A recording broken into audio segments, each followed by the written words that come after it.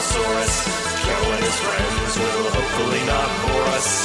Welcome to the Podosaurus. That's enough. It's time for Podosaurus.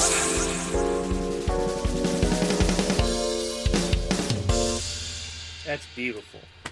See, that was perfect. I didn't even hear the other ones. I didn't even hear them. See, Timber? This is how you fucking do it.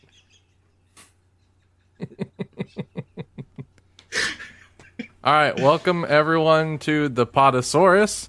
My name is Lou, and I'm your host for today. And joining me, we have Ken. Hello. And Christopher Naga _XIV. Hello. Is that close? Is No. that roughly close? I would say formerly known as, but I guess I'm still kind of mad that you just got Chris Naga now instead of like the whole long thing, because everyone keeps getting rid of their underscores. Even Chad did. He's like, hey, I'm like, when the fuck did your underscore go? Chad Music _. That was part of your name. That was your Christian name. How dare you get rid of it? I don't know. Like I saw everyone dropping it. It's like, you know what? Let me see if mine is available. And I saw it. All of you guys. Yes! All of you guys are getting it without your underscore, and the guy that has just killed you has been camping on that for years. He doesn't stream, and he follows, like, top 50 people, and that's it. And it'll be like watching Smosh. It's like, why? I need that name. I just want that name. I want to get rid of the Hunter part so bad. Maybe he's like, or he or she, whoever it is camping on it, and just like, or it's a bot. I mean, he's just a bot. It's a person. They've streamed before. It's just like, just stop. Change your name. But how are you guys doing this evening? It's Wednesday, I think. Yeah, it's Wednesday. It's time has been flying so fast. It's insane that it's already October. This has been the longest year in the world for me. Chris, who the hell are you? I don't know who you are. This is like a first time. Yeah, that would be probably a good thing to start with. I don't know how to explain myself. I'm just this entity that hangs around in Keel's chat, you know. That just is like he's our Donkey Kong. He's our local grumpy dad. I am, I'm the one that spews pro DKC3 propaganda. I'm proud of you for finally getting the name right. Yeah. So, I love when people argue. They're like, Donkey Kong 3 is not bad. I'm like, Donkey Kong 3 may or may not be good. I don't know. But Donkey Kong Country 3, though, that's a different game. Yeah, no, I had my fair share of streaming, but it's more of a hobby for me. And it's been fun, but there are times where it's like, I don't, it feels more like a chore. Which is like, all right, then I think it's time to kind of, have a little break, get a little vacation or whatever, and then just kind of... That's how content creation can definitely feel a lot of the time. You're just like, if I feel like this is becoming a job when it wasn't your job. Yeah, I was talking... I forgot who I was talking to. No, I didn't forget. I just don't want to say any names right now. That on Discord, we were just saying that we can't even imagine, like, if it was our job, like you, like you right now, it's like, content creation is your sole job. So we can see how, the ups and downs can happen.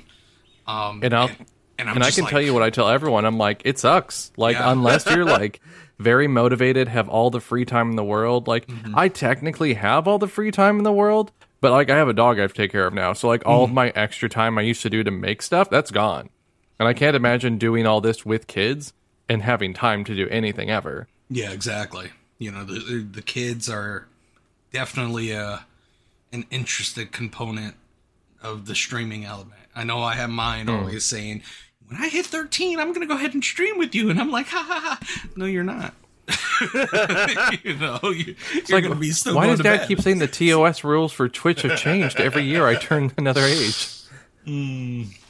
See, so like you and Fangirl are like an anomaly to me, because at this point, you have kids that are much older, right? Or in their so I have digits. Yeah, my oldest will be 12 this month actually, and then I have a 10-year-old and a 7-year-old. So they're all I can't imagine doing this with my child. It's hard enough to do it with a puppy and growing up. To be honest, it's hard enough doing it with a puppy that needs attention because she's like Rhubarb's not even 5 months old yet. So like trying to do it, like she's just finally got to a point where she sleeps during most of stream. She was not doing that for the first 2 months we had her. I can't imagine having kids who actually talk and need you to like go and spend more quality time with them. Yes. Yeah. It'd be impossible. Yes. See, so like my daughter right now is at the age of 2.5, almost 3 at this point. So she's at that wonderful age where she just grabs shit off the ground and just shows it and keeps it in her pocket. And then when you go home, you find lovely surprises when you're doing laundry. Honey, why do you have a dead bug in here? Why do you have a bunch of acorns and a rock? And they'll just hide that stuff too. Yeah. I don't know. Like she was showing me her collection the other day because we. So I don't know if you know how I do this, Chris. So basically, I am. So my kid and her mom is in Japan, and I'm here. And then she was born during the pandemic, so I couldn't see her at all. Yeah. Yeah, because of this whole thing. Yeah, I was getting ready to... Go ahead. I'll ask my question or tell my statement after you're done. So basically how I've been doing this dad thing was I am on an iPad and I FaceTime her almost every other day. And there are some problems with that. I don't know if you've listened to the show at any point that I've complained about this, and you know that my daughter thinks I live in the iPad or I am just sentient in the iPad. So, funny story, real quick. As soon as we hopped on Discord chat, I was tempted because right now I'm kind of messing around with some computer programming. I'm not, very great at it, but I started messing around with Unity and C#. And within Unity, they have this kind of like this. What's the word I'm looking for? It's like you can test out a display of different type of mobile apps or like mobile devices, and there's an iPad, and I was thinking about sending you this picture of your profile pic in this iPad and say that, hey, this is, I have this picture your daughter sent me. I was just gonna send it to you on DM because like listening to the show, I know I've been hearing that's what she thinks you are. So my thing that I said that I would talk to you like later, which is now, I want to see, or I want you to let us know what the reaction is when she finds out that you are not in the iPad. Here's the thing. So a couple weeks ago, her mom came to visit because she's trying to find a job here in Hawaii, and she took a picture of me and her together so she could show our daughter, and she was like bewildered at the fact that I do not have an iPad next to her. Dad has legs. It would have been really funny if you just took a picture of her mom with an iPad. She'd be like, I went and saw your dad. Oh, that would be so great. Like, at least, like, I don't know if you, like, if you do trick, because you're in Hawaii, right? Yeah. Okay, so I don't know if you're big into trick-or-treating or whatever, or just Halloween in general. But I can imagine, like, you're all together and you're just kind of like getting ready for trick or treating, and it's like you guys are gonna be all dressed up as like an iPad. That's gonna be your costume. The thing is, what's funny is, like, Chris, they have these things in Japan where it's a little robot, but it holds an iPad, and it's like a little robot that like wheels around and moves around, and you can remote control it and stuff like that. So there are times that they thought that maybe I should do that. Maybe I should do that. That would be great. Yeah, but She's I don't know if she'll be trick or treating because trick or treating is not very huge in Japan. Okay. So it's a very recent thing. Halloween is, and it's a very Western party view of let's just get railed. Oh, you're gonna earn this E on the episode, but.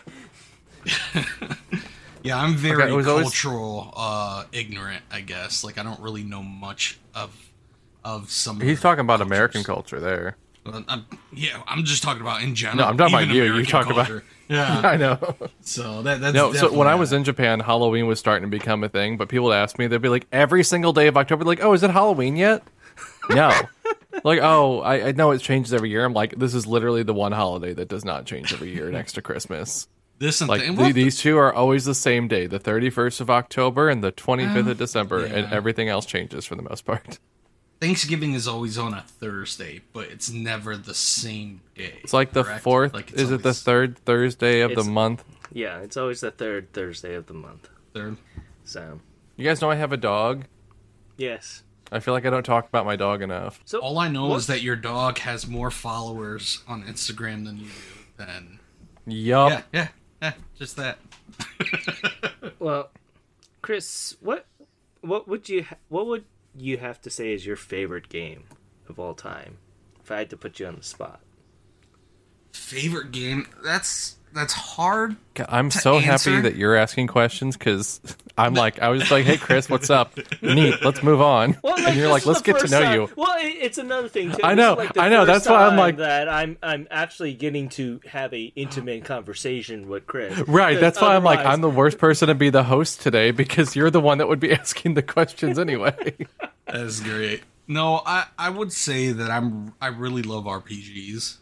Like it's just something that, you know, I grew up with like Double Dragon and just like fighting games, like no RPGs. I actually got into the RPG game, I feel like, more in middle school to high school.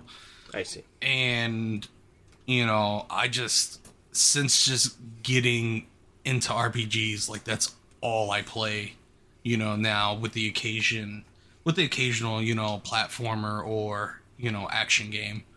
And I can't, off the top of my head, I can't give you an exact, like, my favorite game of all time. Give me 5 JRPGs that you really enjoyed playing. You know, they're all going to be like Final Fantasies, right? You can have one Final Fantasy in the list, but they're going to be like Final. Oh, okay, you may have one Final Fantasy in the list. The rest have to be different. Okay, Final Fantasy V is my favorite out of the series. I love, and that's recent. That's recent too, because I just played it for the first time this year. Bravely Default. Like, I think the Bravely Default series is awesome. So are you looking forward to what? Did you play second and? Yes. I played all of them. Yeah. So I played Bravely Second and I played Bravely Default too, and I thought they were like phenomenal. I love Octopath. You know, I know a lot of people didn't really like the whole, you know, story, like the eight players. Yeah. I mean, it's Saga. Yeah, it's exactly. Saga Frontier. It's Saga, but the gameplay makes sense. Yeah, so it's like my favorite. Like, those are 4 of the 5 games. I would say, Yakuza Like a Dragon. I was about to tell you have to pick one that was not made by Square Enix. You have to pick one. Like, I just finished Yakuza 0, and because Like a Dragon is what got, like, I was like, I loved it so much. And I completely, you know, I don't know the culture. So, like, you know, when they actually have Japanese culture over there, like, the stuff over there is, like, mind-blowing to me because I don't know any of that stuff.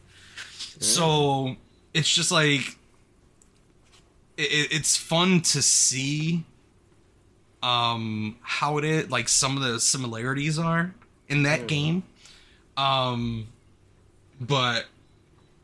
long story short, that game has got me into the series. I played Yakuza 0. I love that as well, and I can't wait to, like, just move on through the rest because they're so cheesy yet so like awesome. I think you'll like Kiwami too. Yeah, I was told to play through the Kiwami series, not the regular 1 and 2. Yeah. Well, Kiwami retcons a lot of things and fixes a lot of things and aligns with what Zero happens, and they acknowledge a lot of things of what Zero said happened in their history. Yeah. Between both Majima and Kiryu. So yeah, there's a lot of things there.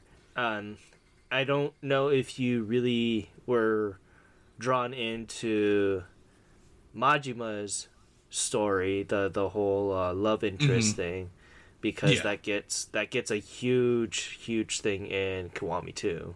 So if you're a huge fan of Majima, the second game is really good. I really like both of them. Like I really like both of them. Like Majima, I've seen Majima Like a Dragon, so like when I played Zero, my mind was blown. Like this ain't Majima. Like where's what makes him full tilt? Yeah, so that was the whole thing. That was the whole thing because so Zero was made way before or way after, right after 5 was made. Mm-hmm. So a lot of it was we got to see him for 5 games being kind of crazy.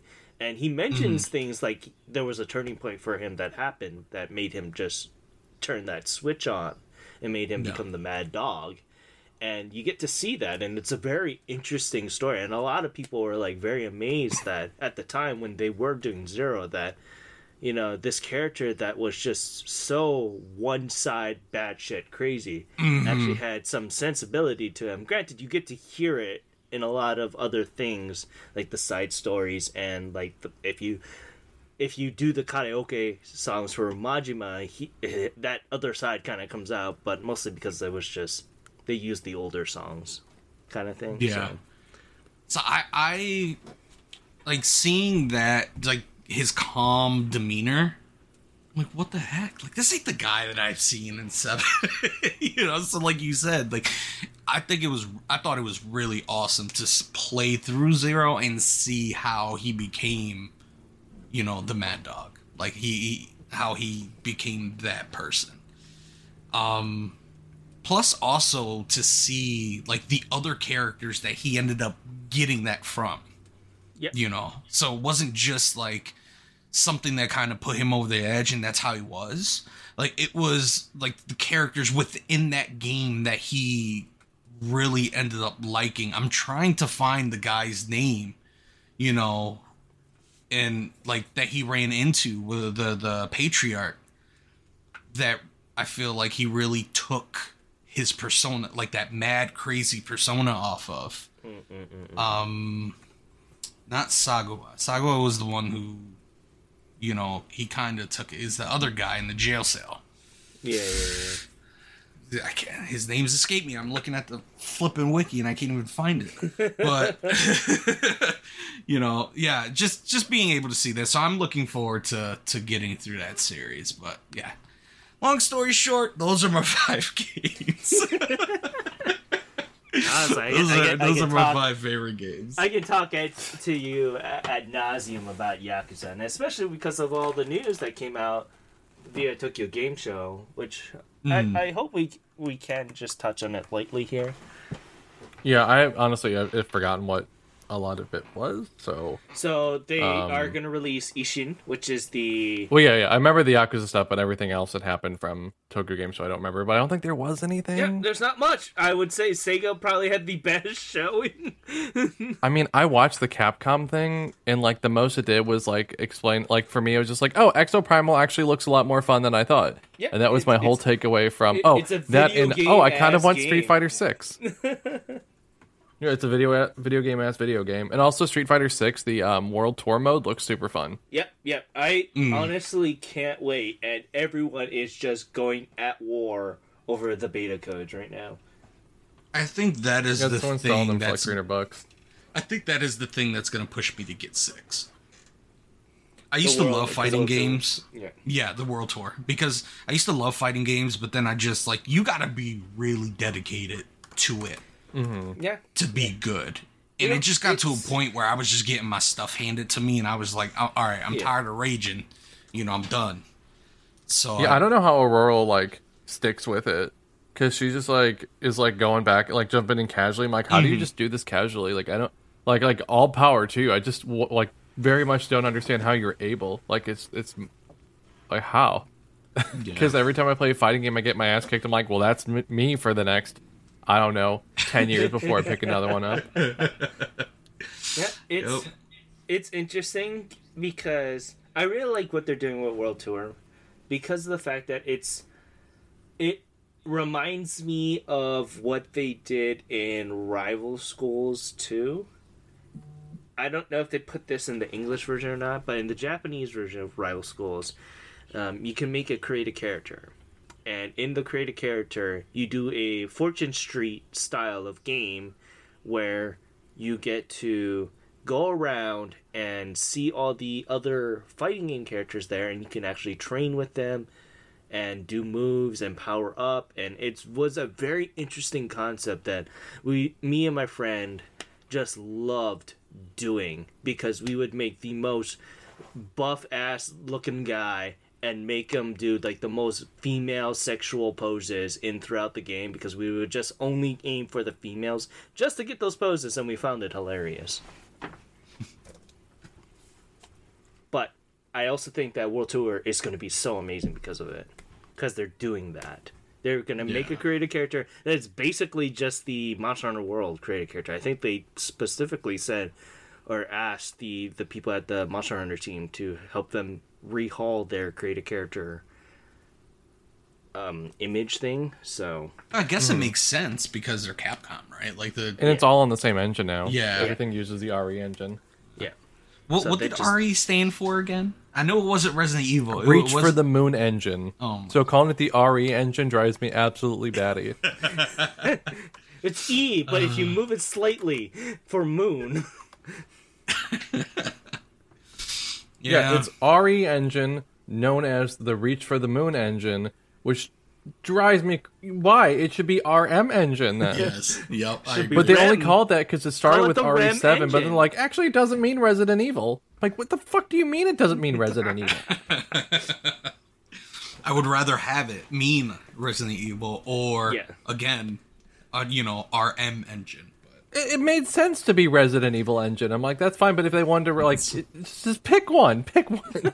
It's like, it's ATM machine or PIN number. That's what it is. Yeah. Looking at games in here, do you guys remember Resident Evil Resistance? That's on the RE engine. Yeah. we don't talk about that. Was that Reverse? Did you say Reverse? Reverse is coming out! Reverse is still coming out. It's coming out this year with the DLC. It's actually coming out this month, maybe. You know that meme, like, the kid that's crying in the pool, and then the parent with the other kid that he's holding up, and then in the bottom of the water is just a skeleton on a chair, and they put like Reverse on there. Like, that always gets me going, like cracking up hard, because like that's just how Capcom does stuff. Yeah, they're trying so hard to make Resident Evil a PvP type game, and it's like, don't you want some co-op? Either do what you did with 5 and 6 in adventure mode, or if you want something competitive, do competitive mercenaries. Mercenary mode is like the best, in my opinion, for RE. Like, just the best way you can just go head to head with something. Like, I really don't understand why they keep pushing multiplayer if they, 1, don't want to support it, and 2, they never do well. Like just pick what do you actually want to do? Yeah, I don't know. They next thing you know, there's going to be like a Call of Duty Resident Evil type crossover that, They did that before. They did a Call of Duty Resident Evil. It was Umbrella Corp. Yeah. All right. I forgot about Umbrella Corp. Oh, that was horrible. Well, we know now why they don't do it. So if they will just put up a thing for me to request a code for Star Ocean. Rainmaker. Put up a thing for that. I did Valkyrie. It was fun. I did it for one day because honestly, everything I showed in Valkyrie was pretty much what the game is. It's so pretty much the whole game. Have I told you that I reached out? Cut me off. If I'm kind of like, You told me you were reaching out, but you haven't told me any response. Okay, so I did get responses. And I'm not gonna say the name, but he seems like an awesome dude.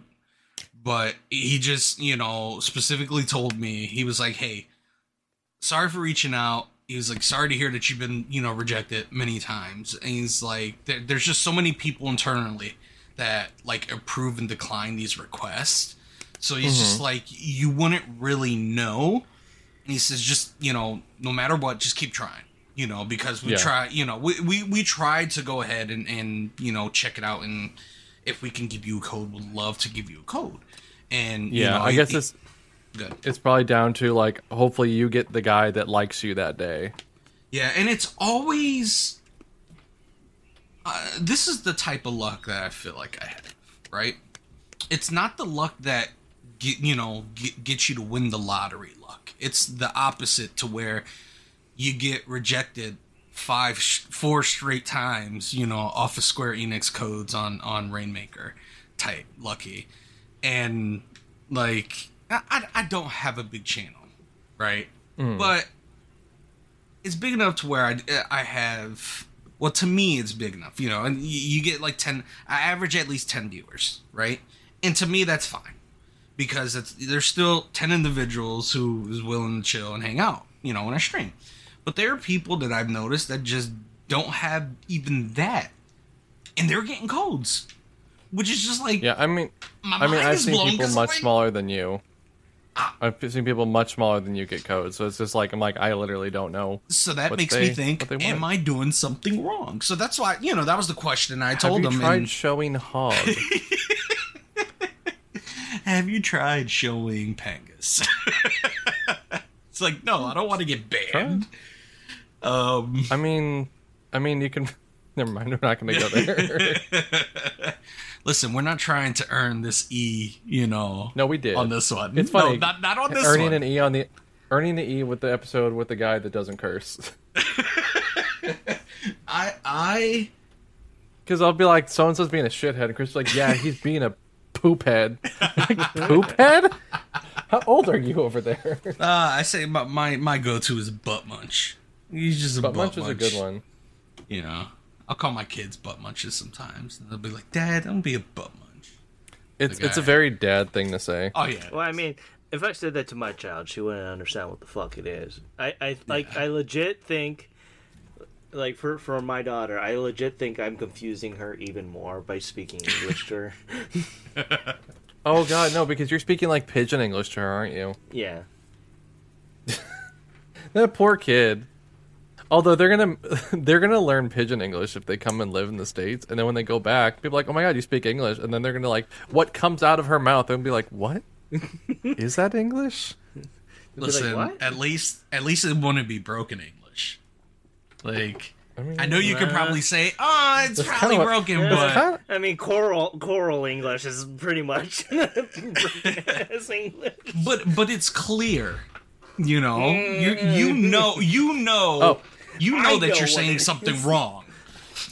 As the person who's listening, it's something wrong, right?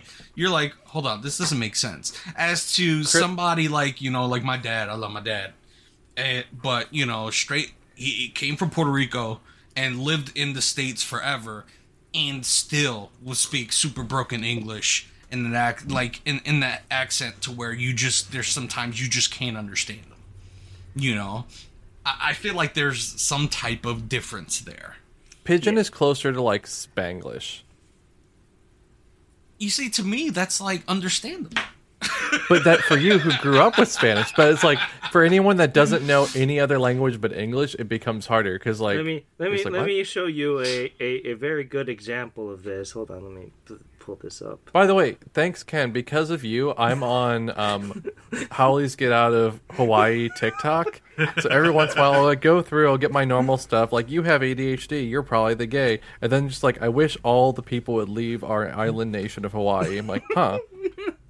Some of these things are not like the other in my FYP now. So Chris, like, this is how I usually talk when I'm not on, so to speak. You gotta let me know, Ken. Am I looking for something, or am I waiting to hear? Look in general chat. Oh, sorry. Look in general chat. This is how I usually talk.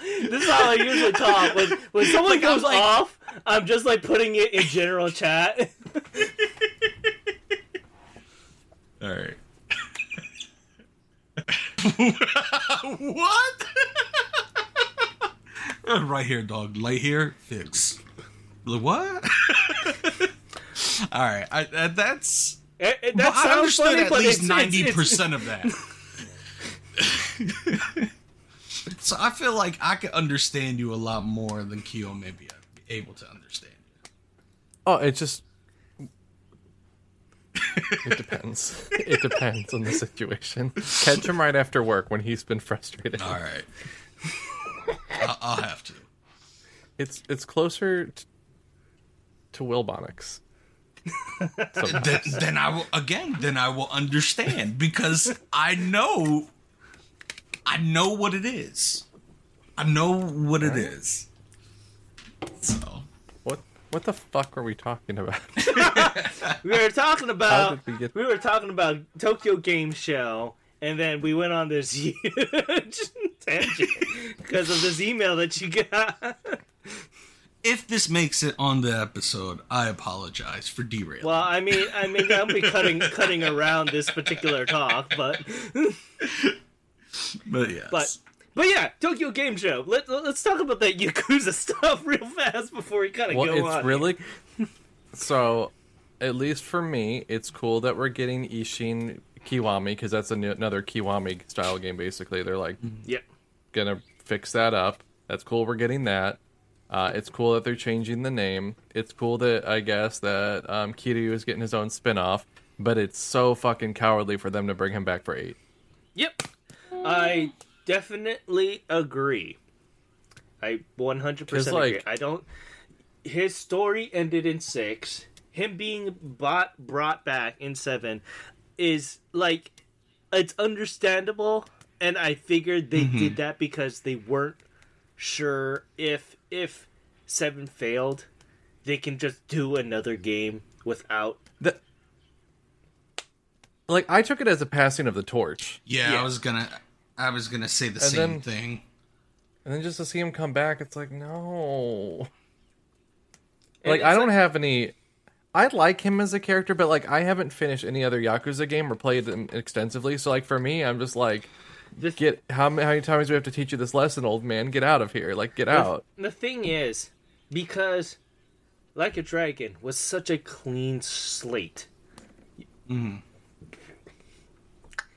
How they handled the legacy characters, so to speak, was very, very good, and it is like a wink and a nudge if you played the prior games, but if you were a newcomer, you definitely just didn't need the prior knowledge. There are some things like, oh hey, yeah, this happened kind of thing, but you don't really need to have that prior knowledge. Like, another thing too is, I wonder how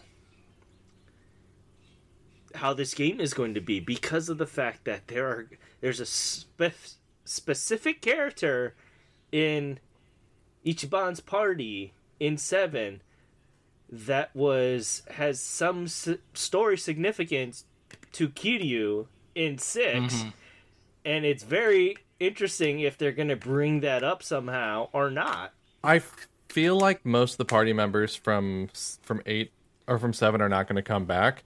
I feel like the 2 rival gang members, like from the Korean Mafia and the Chinese Mafia, I don't think they're going to come back as party members. I think they might be in the story, but I don't think they'll come back. And I don't think Sachan will be there, and Eri definitely won't be there. Yeah, well, Sachan was voiced, but I don't think she'll be a playable character.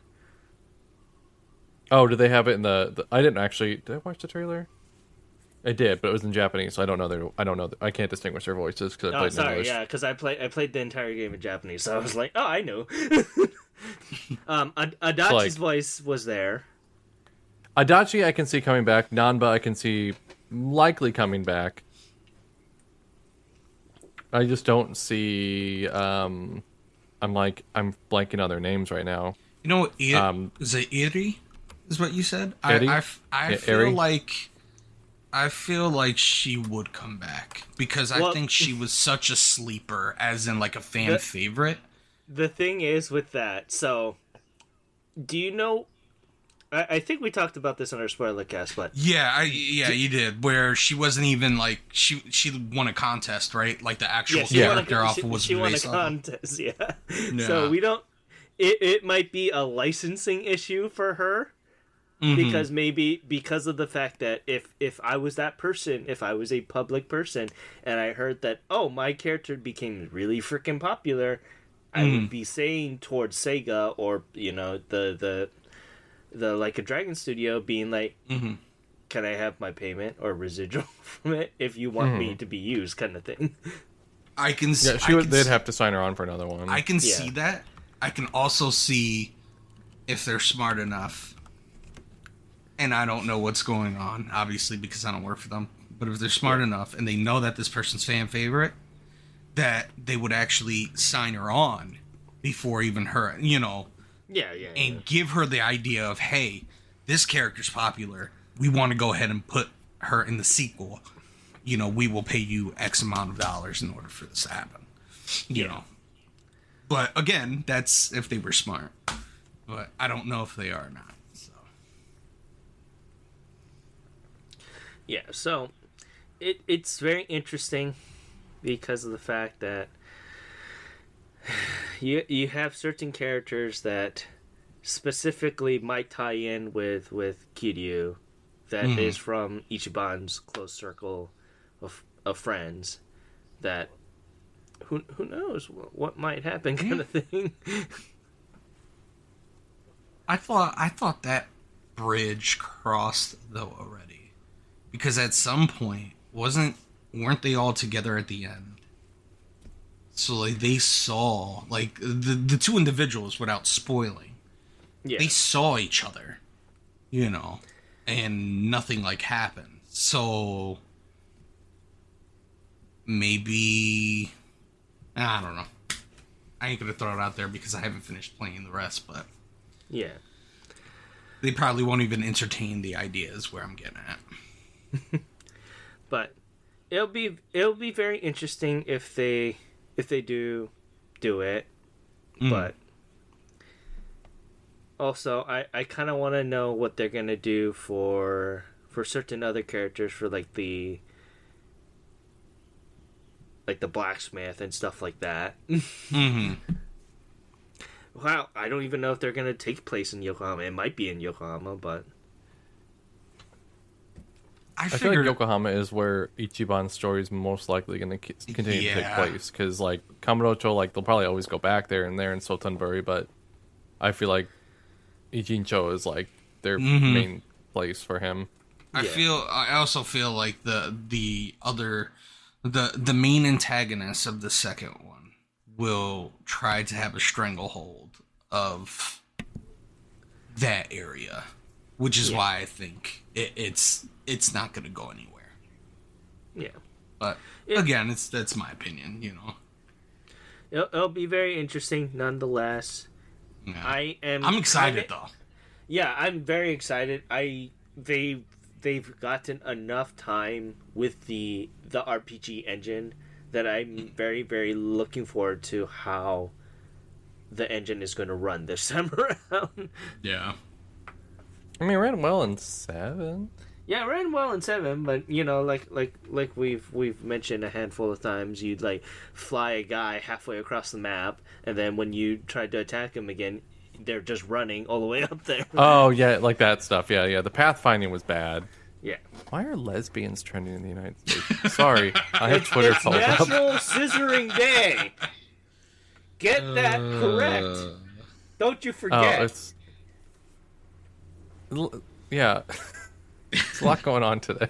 It's National Scissoring Day. That's great. Anyway. Anywho. Because it claims my flag on that.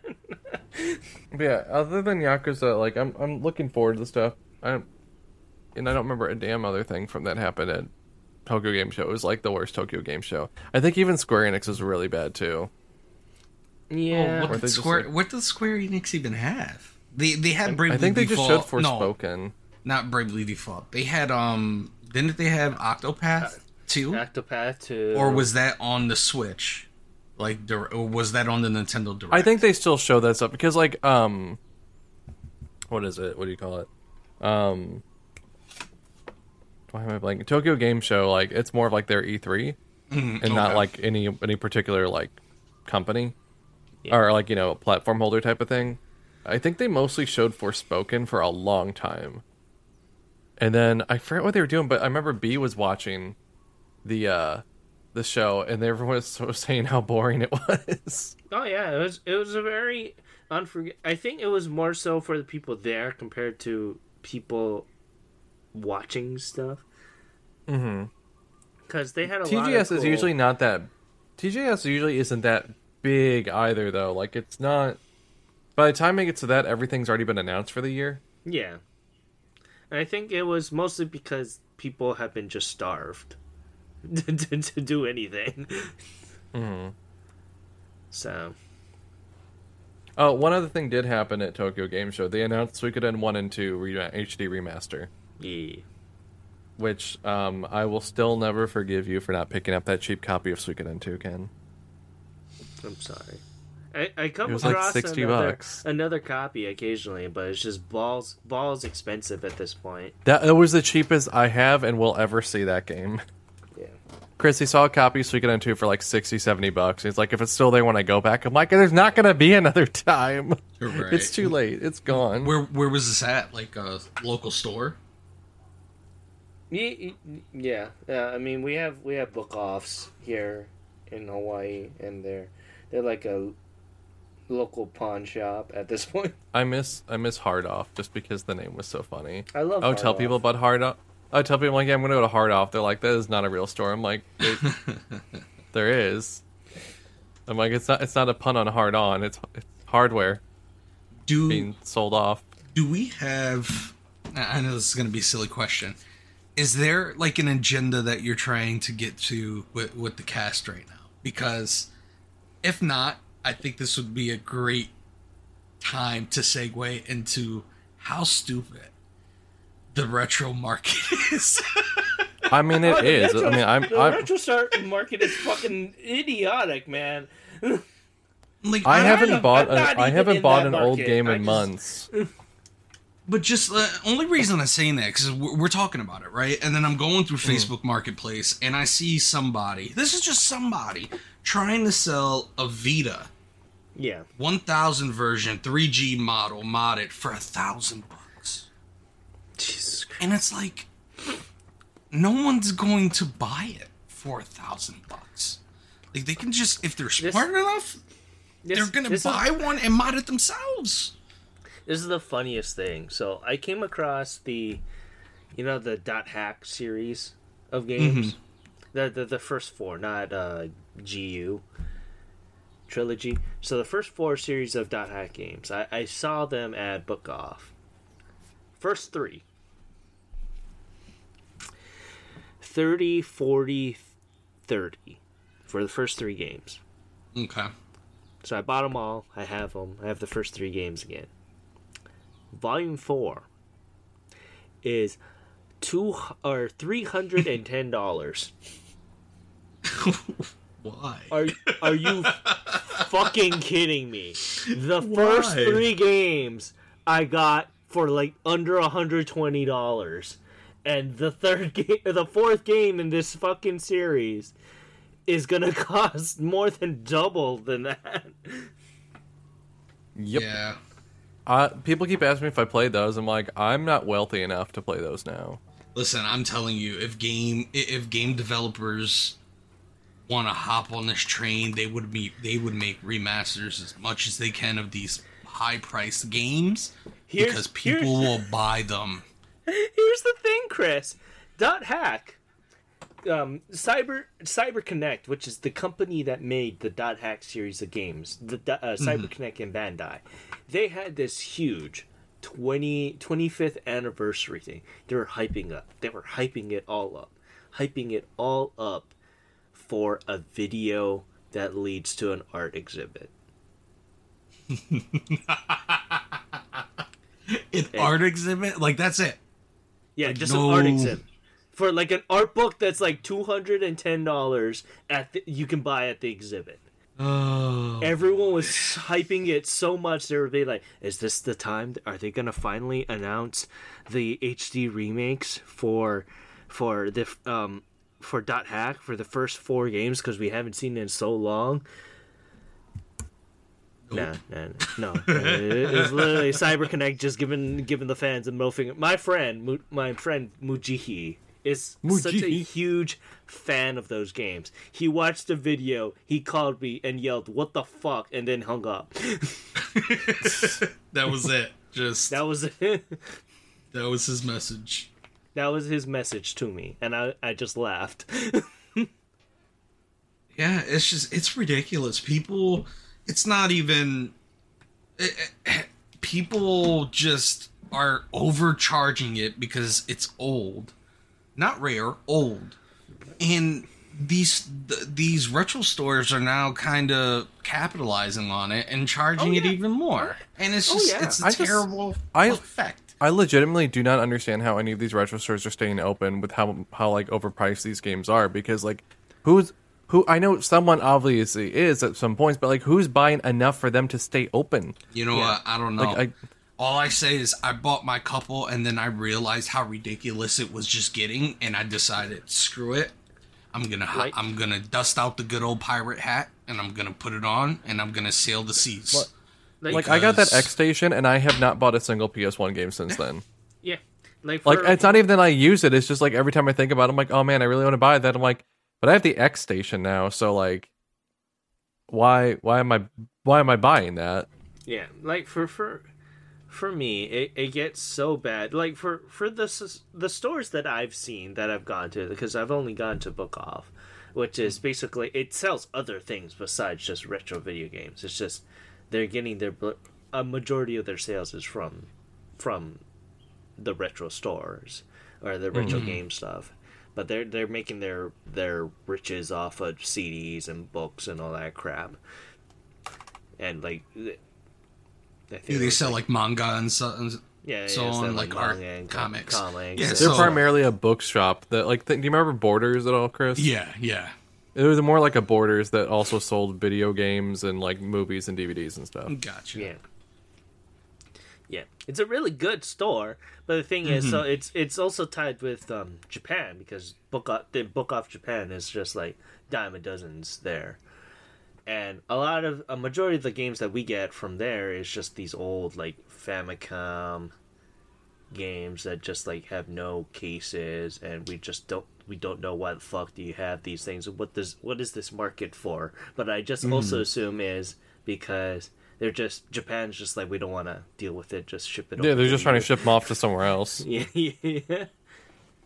There are, like, shelves and shelves of, like, Famicom games that have just, like, I don't know who's gonna buy you. So we have stores that sell imports, right? Like, does Japan, like, do they have that as well? Like, do they sell American copies over there, or is it just all strictly, you know? They do. Is it I don't think just the market of ridiculous? importing.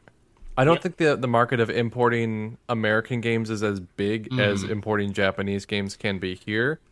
Just because a lot of people here do it because it's cheaper than something else, but like, because I'm wondering, like, is it like the same? Like, if there's like like a rare copy of an American copy that's in Japan, like, are they gonna go ahead and mark it up ridiculously expensive? They're starting to. It also just depends on the game. Like, for example, Metal Gear Solid 5 is different from the Japanese one compared to the rest of the world. On that one, just to like explain that more, the Japanese one has English and Japanese subtitles and Japanese voice acting, and the US one has English and Japanese subtitles and English voice acting. I played that with Japanese voices. So like, I don't even know. I didn't have to listen to the fucking Troy Baker voice. Yeah. Your favorite VA, huh? No, that dude is so bland. Like, he is like a saltless saltine cracker. You're telling me you were not excited for the traditionally acclaimed remaster of the very old retro game The Last of Us Part 1? That game might be one of the few things he actually has a good performance in. He was like one of the main villains in Death Stranding, and oh my god, he gave the worst performance I have seen him give. It was like watching a middle... He can't be a villain. He just can't. He can barely be a hero. He legit phoned it in, too, I think.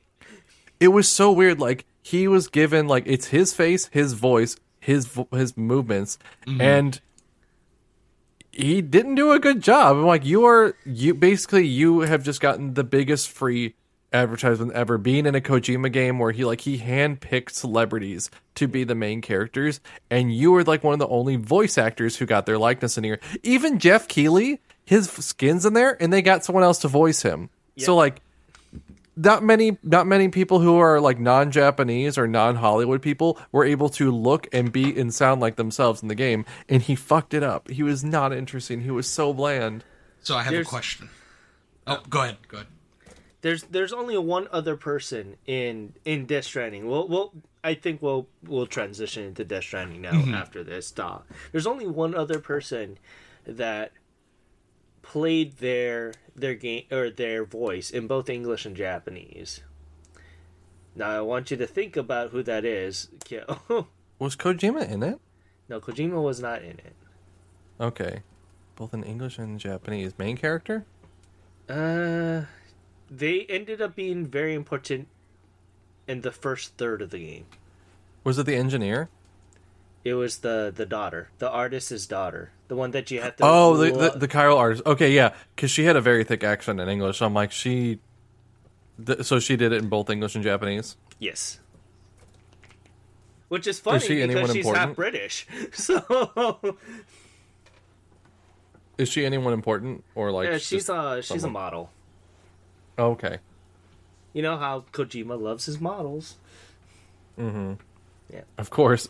Oh god, B's been playing through Metal Gear Solid 2, and she found the posters, and we taught her how to smooch. And the sound for kissing in that game is so awful.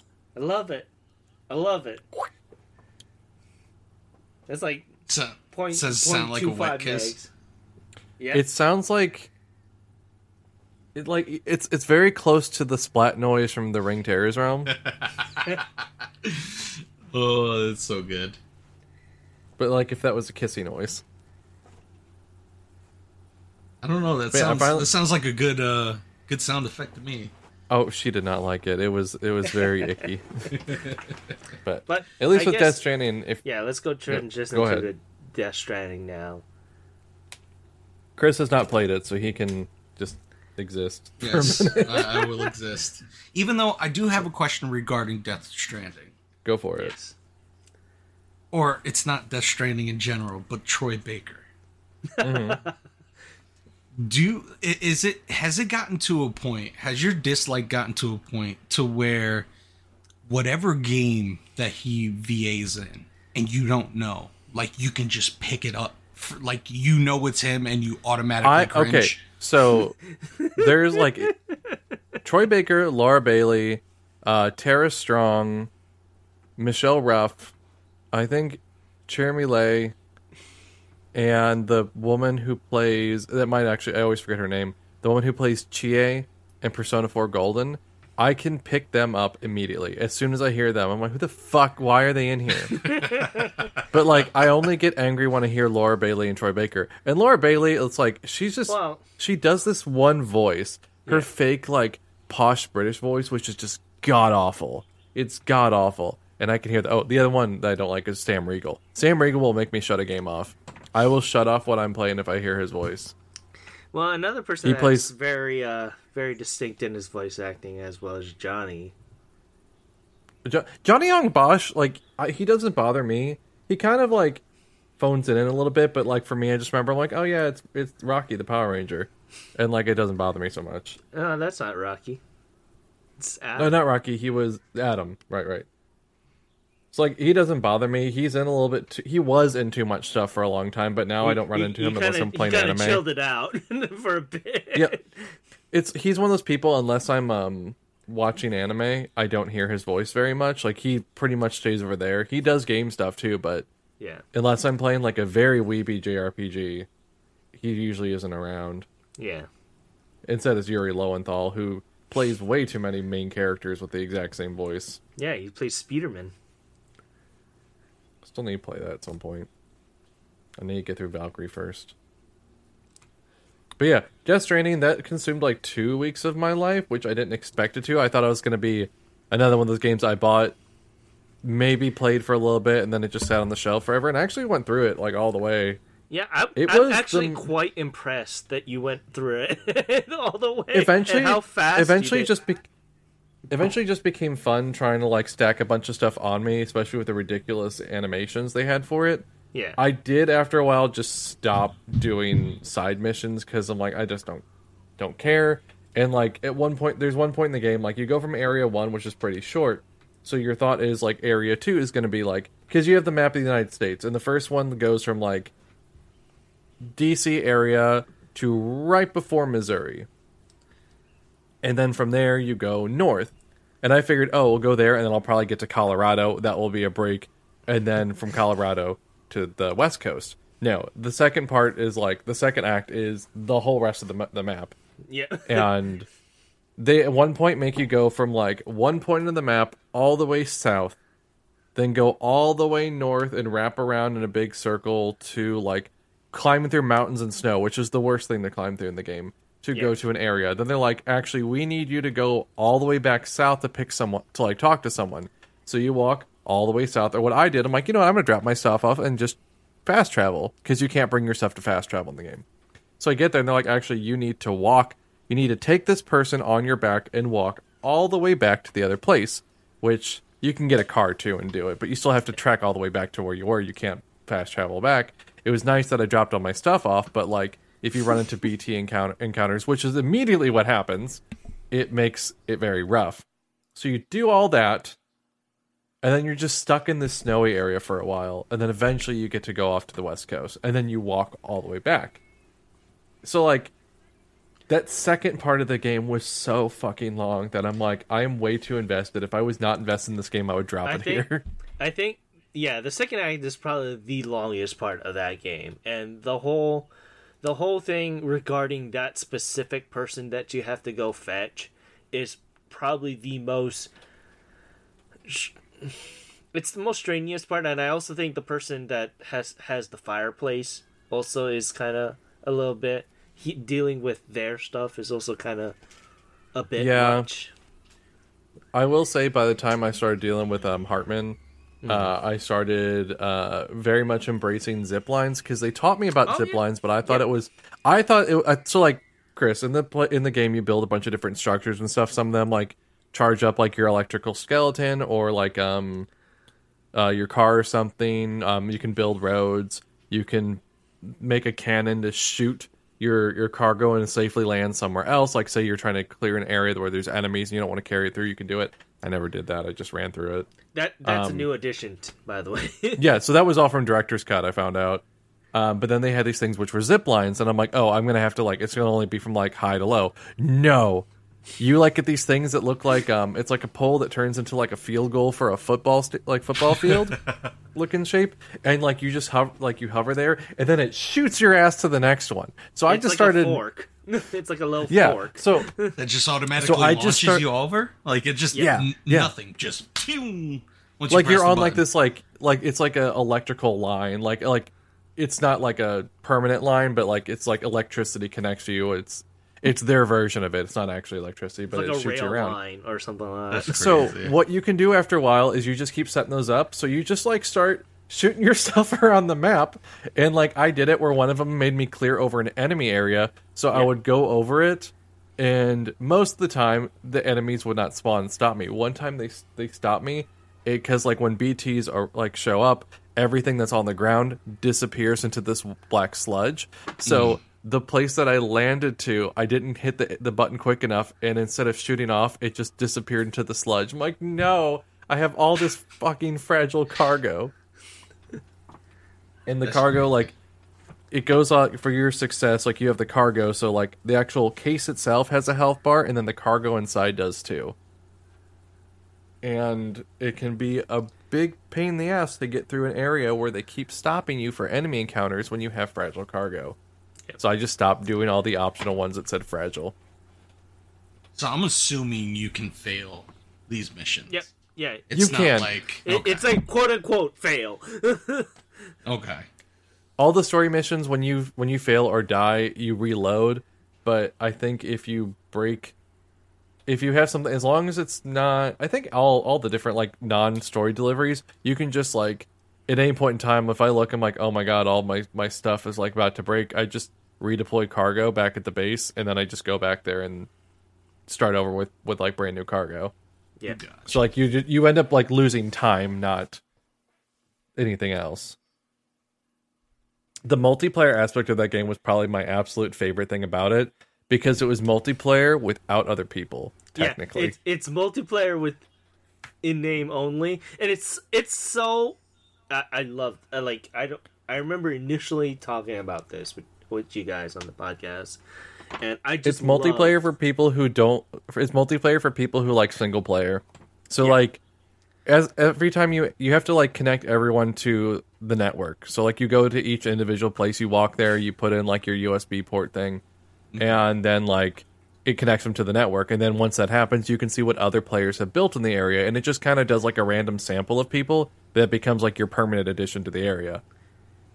So, if you're, like, building a road, like, they have, like, the stations up. Well, when you connect to an area, people who've contributed to the road in their game, it shows up in yours. So you can all build towards the really expensive stuff together. I was so happy. Like I said, like, in my server, I did 3/4 of that road, and I did a lot of roads for me. I did most of the road on mine. My highest accomplishment was being able to do 3/4 of that road, and I did some hardcore ash grinding for this game when it initially came out. That's why I like, doing it for 2 weeks is just like, for me, it was mind-boggling, because it took me like 2 months, I think, in my initial playthrough of it. Mostly because I was doing everything I can. I was doing everything in the first area until after a while, Tom was like, just move on. Just move on. Don't try and do everything, because it's like the deliveries never end. There will always be something you have to, it seems like. So he's like, just move on. Just mostly do the story stuff, do other stuff to unlock more features, But like, I really liked that, because it was everything I did helped someone else. Or like, I would lose my cargo and someone else would find it, and sometimes people will find it and return it back to you. Yeah. Because you can return lost cargo, or you can turn in cargo for people that's supposed to go somewhere else. And one of my favorite features of the game on top of that's related to it is if you hit the pad in the middle, you can like people's stuff. So like, if someone has up a road that they built, or like a generator and you really liked it, you can sit there and mash the circle, like the pad in the middle, and it will give them likes, because you're given likes for what you do in the game. Yeah, that's your it's not a currency, but that's how you're graded. Yeah. Well, you can also, if you hit that button, there's nothing there. Sam screams and says something. Hello. So he'll say like hello, and you'll hear a disembodied voice of him from somewhere else. And one of them, though, he'll go, "My name's Sam." And an echo back in his same voice will say, "Hey, my name's Sam too." That's my name. And the first time I heard it, I just like lost my shit. I'm like, what? It's so funny. That's crazy. It's like there's like little dumb shit like that. This sounds like something Kojima ends up, doing this one. It's like little things like that really like I really like. Like, you'll go through the game, you're like, this is a very serious game, and then dumb shit like that will happen, or you'll get sunglasses and you can do like a duck lips like face, like a selfie. So like little shit like that will happen. Also, then I told, like, before we started, I was telling you, you get like weapons to fight the BTs, which are like spooky goopy monsters, and you find out that like it's funny that within a year we had 2 games that had to deal with spooky time ghosts. Yeah. This one was literally Spooky Time Ghost. Then Final Fantasy VII Remake was trying not to acknowledge that it was doing Spooky Time Ghost. I just love it. But like Sam's bodily fluids are very effective against the BTs, so like you'll get grenades that made of your sweat, blood, piss, and shit. Like no joke, they're called like the one made of piss is grenade number 1, the one for your poop, grenade number 2, and you just throw them and like those don't do a lot of damage. The blood does a lot more, but like if you run out of stuff, you can at least like get them to go away if you're trying to run out of the area. They're more like deterrence than anything. Then you start getting guns made with blood. The only thing like that gets rough in the game is after a while you eventually unlock weapons, but you unlock lethal weapons. And if you kill any other NPCs, you gotta go burn their bodies or else it will blow up. Everyone that dies can blow up in the game. Yeah, no, you're giving I never up. had it happen to me. When you say blow up, you're talking about like a huge explosion that's just gonna knock out a huge area, or just like a little poof and that's it. In the lore of the game, the way that's happening with the Death Stranding is like an event that happened that like split the realms of the living and the dead, kind of, so like everything's blended together. If someone dies, they'll like you have to quickly burn their body or find a way to decompose it or like to dispose of it, because it will eventually get like it will attract the BTs, which are like the things from the afterlife. And they will, like, if they consume a dead human body or something, it will create a big explosion called a void out. And, like, that's what happened to most of the country, is there's a lot of places that were voided out that, like, just gigantic areas of the country were just destroyed and, like, deleted from existence, basically. It's like huge ash craters throughout the world. Like, everything was disintegrated, gone. In those, so like anytime that happens, anytime someone gets killed, they have to go get burned right away. So when you run into enemies who are trying to kill you because they don't give a shit, if you kill them, you have to go get rid of that body, or else it will void out that area. That's crazy. So like I never did it. It's really weird. You have lethal weapons that will do that, but you can hit someone with your car and it knocks them out. It just stuns them. Just stuns them. You can run their ass over and make them fly, but you didn't shoot them with a gun, so they're not dead. It's like Arkham City logic, where Batman didn't run them over and kill the guys. No, the Batmobile electrocuted and stunned them before he knocked them out, before he run them over and almost killed them. Even though it's they're sleeping. Yeah, they're just sleeping. But yeah, I really enjoyed it. I liked it a lot more than I expected to. Like, it was like hot off the heels of me having finished Horizon Zero Dawn and getting everything, like all the trophies and that. So I'm like, this is really weird that I'm enjoying this style of game. Yeah. I liked it because even as an open world game, there's nothing to see, really. Yeah. So like, if you don't have a reason to go to an area, probably not worth going to explore it. So like, you don't feel like you have to go look at everything. So what has nothing to see more than this or Horizon Zero Dawn? So Horizon Zero Dawn makes you think there's something to see, but there really isn't. Whereas, like, Horizon Zero Dawn's like an empty world with nothing to do except for every once in a while run into an enemy. Everything in Death Stranding is fairly labeled or fairly easy to tell. Is there something over there or not? Probably not. And like, you don't really want to meander and wander to places that you don't need to be in. So like, it was like one of those, like, so like someone told Kojima, everyone's, people really hate that there's open world games that are dead and desolate and have nothing to do in it. He's like, I have an idea for the game. It's going to be an open world that everything's dead and desolate and nothing to see in it. And that's what you get. Like, you can go explore and find like cargo and stuff people lost and like little things. But for the most part, there's nothing. You're not going to look for landmarks. Like, if you go and find someone's base, it's beneficial for you to actually have found it and add them in. But, like, you're not going to do, like, Ubisoft towers and stuff. Gotcha. Because, like, through the story, it makes sense why you're connecting people. That's the whole theme of the game. Also, by the way, I forgot to ask you this. Did you find the Horizon Easter egg in Death Stranding? I know you can get... I never found, like... Is there a tall neck or something? Yeah, there's a tall neck. Where is it? I got like a tall neck hologram thing. It's nearby the. It's in the end game. It's nearby where California is. Okay, I'll have to go. I might have seen it and just not realized at the time. I might go boot it up and go look for it, but I think I might have seen it before. But like by the time I got to California, I was just like so ready for the game to like start getting over. Yeah. I wasn't not having fun still, but I was just like, okay, I'm ready to see where this goes. Because like the first couple chapters are like, it's exactly how I feel about Forbidden West.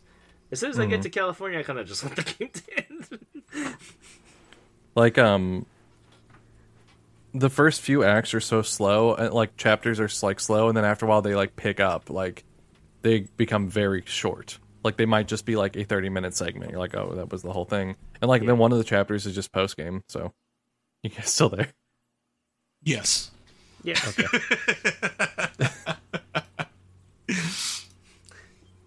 But yeah, No, that's overall, what did you think of the game? Because like I told you, like it was my game of the year when I went through it, and I really enjoyed my time. And I told you that this was probably the most completed Kojima game.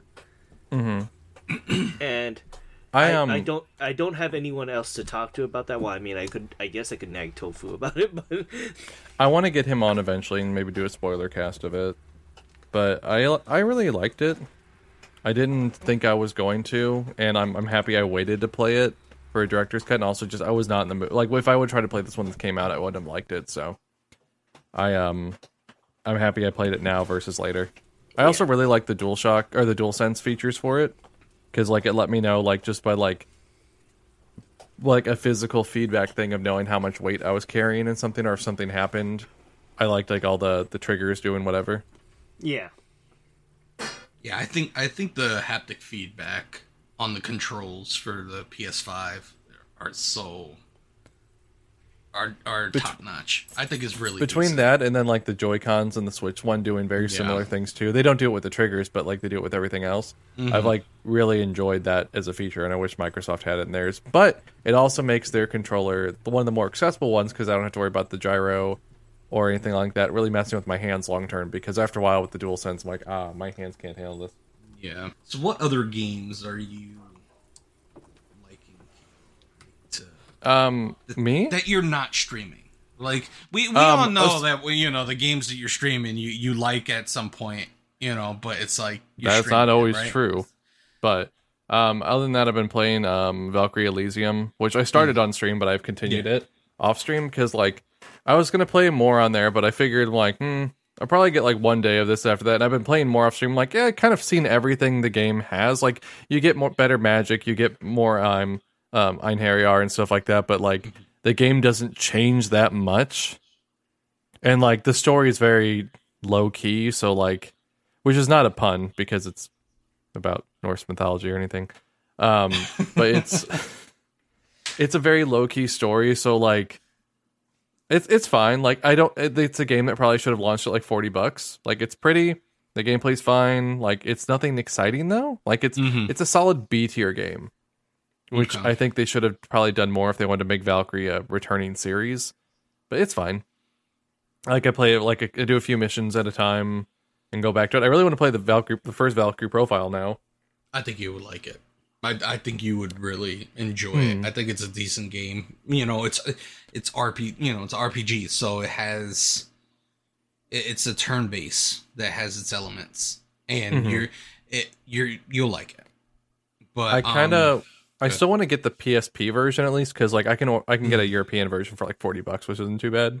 Yeah, but I'll probably wait until the HD remaster got pushed off till December.